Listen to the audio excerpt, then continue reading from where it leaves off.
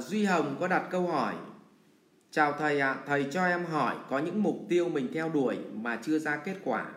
Vậy khi nào thì nên buông bỏ, khi nào thì nên tiếp tục?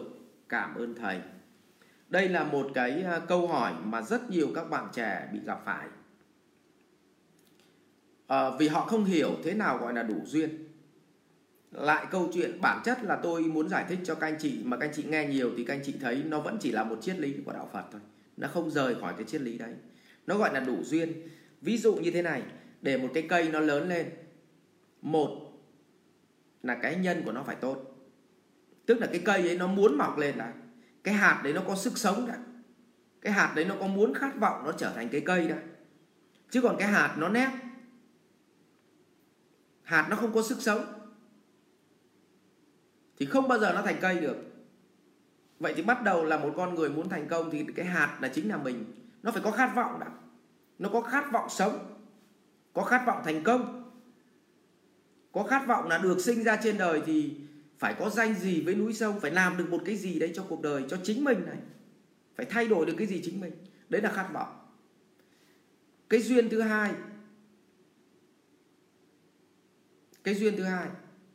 đó là phải có đất để cái cây đấy nó thể hiện khát vọng.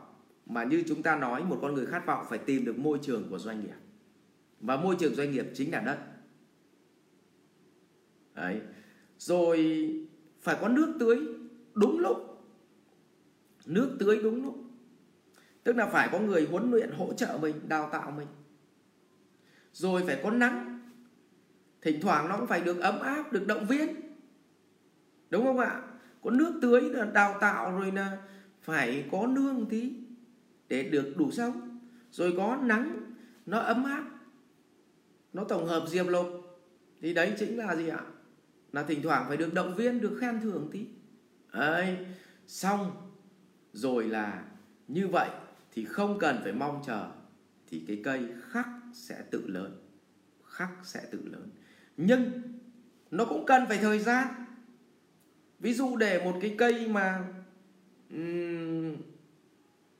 một cái mầm mà mình hay ăn ấy, đó là cái mầm đỗ, nó lên mà mình gọi là giá đỗ đấy, hay là đỗ giá đấy, thì có thể từ sáng đến chiều. Nhưng mà để một cái mầm của một cái cây táo nó lên thì có khi phải 2-3 tháng. Thì bạn phải hình dung là mỗi thứ nó phải có một cái thời gian nhất định thì nó với mọc mầm được lên. Còn táo thì có khi 1 năm, 3 năm nó bắt đầu với ra cái lứa quả đầu tiên. Nhưng lúa thì có khi là 3 tháng là ra lứa quả đầu tiên. Người thì nhanh là 9 tháng, còn thằng nào ăn vụng thì 3 tháng là đã có lứa quả rồi. Ví dụ vậy, nhưng mà thực ra bản chất là nó cũng phải tưới tắm trước đấy 9 tháng cơ mà. Vậy nó vẫn phải có thời gian. Vậy bây giờ bạn bảo là khi nào thì chúng ta dừng, đóng cửa công ty khi mà mình chưa đạt được mục tiêu. Vậy thì nó có, một là bạn kiểm tra xem cái khát vọng của bạn đủ chưa. Bạn kiểm tra đủ cho tôi nhân duyên đã nhé.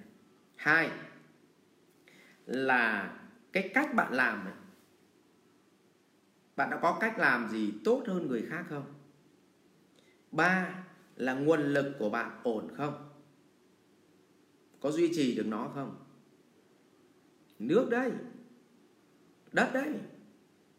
Rồi cái thứ tư là xu thế thị trường về mặt thời gian, thì bao lâu thì bạn có thể đạt được mục tiêu. Bạn phải ngồi tính cái chuyện đấy, bạn phải vạch ra con đường rất là rõ ràng. Và cuối cùng bạn phải nhìn xem bạn có lợi thế thực sự trong 3 phần: nhân và duyên. Nhân bao gồm là gì? Chính bạn, khát vọng của bạn. 2 là duyên, bao gồm nguồn lực của bạn, bao gồm trí tuệ của bạn, bao gồm dòng sản phẩm của bạn, bao gồm thị trường của bạn. Như vậy liệu có thấy ánh sáng cuối đường hầm không? Và cuối cùng nữa, thể hiện cái sự khát vọng của bạn là bạn đã đi tìm những người tốt nhất về thị trường, họ phân tích cho bạn chưa? Hay là bạn mới ngồi nhìn bằng cái góc nhìn của mình thôi và bạn kết luận? Bạn đã tham khảo bao nhiêu người và người đấy chắc chắn là phải làm thành công hơn bạn. Chứ còn bạn tham khảo mấy cái ông mà bạn mà thất bại nhé, thì bạn tham khảo phát nó bảo thôi tôi đóng cửa thôi, khó lắm, tao đóng cửa rồi, thì ngay lập tức bạn bị mất đi cái khát khao. thành công ngay lập tức. Thế thì như vậy bạn kiểm tra cho tôi cái nhân và cái duyên nó đủ chưa?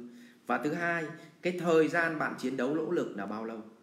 Ví dụ mới chiến đấu được có tháng đòi đạt mục tiêu doanh nghiệp, chiến đấu đến 1 năm đòi đạt mục tiêu. Đến bọn Tây nó phải đánh giá là doanh nghiệp phải 3 năm mới được gọi là sống sót, 5 năm mới được gọi là gì ạ? Gọi là sống. Quá 10 năm mới được gọi là gì ạ? Có tiềm năng bền vững. Đấy, chứ không là các bạn giới trẻ là thấy mì ăn liền, bắt đầu mở ra có khi mấy cái cửa hàng mỹ phẩm hoặc là bán online trên mạng kiếm được một vài tỷ, xong rồi là kết luận là mình thành công rồi, rất ngắn hạn. Có khi mang tiền đi đầu tư phát là lại đứt lại về không ấy mà. Đấy, thì tôi muốn chia sẻ với bạn như vậy. Thì bạn nên kiểm tra lại cái nhân, cái duyên và cái thời gian bạn đã nỗ lực bao lâu. Thì từ đấy bạn mới có cái kết luận là bạn đi tiếp hay dừng lại thì nó đủ hơn. Chứ còn bạn hỏi tôi chung chung như vậy thì tôi xui bạn là có mà chết. Rồi quan trọng nữa là nguồn lực nhà bạn có bao tiền để bạn đi tiếp. Còn hết rồi thì tất nhiên là gãy dòng tiền rồi, bất đắc dĩ vay không vay được nữa, huy động thì huy động không được nữa, mà bán máu thì không bán được, đúng không? Bán xác cũng không bán được, còn bán linh hồn cho quỷ dữ thì lại thành quỷ dữ. Đấy, ví dụ như thế. Cho nên là phải phụ thuộc vào bạn thôi. Bạn cân cho tôi mấy cái điều kiện đấy để bạn đi tiếp hay không. Và chúc bạn kiên trì, nỗ lực và đạt được mục tiêu mình đặt ra. Rồi, cảm ơn bạn. Học viện Doanh nhân CEO Việt Nam cảm ơn bạn đã quan tâm theo dõi. Chi tiết về các chương trình huấn luyện của thầy Ngô Minh Tuấn và Học viện Doanh nhân CEO Việt Nam, xin vui lòng truy cập website saovietnam.edu.vn, hotline 098 677 6622.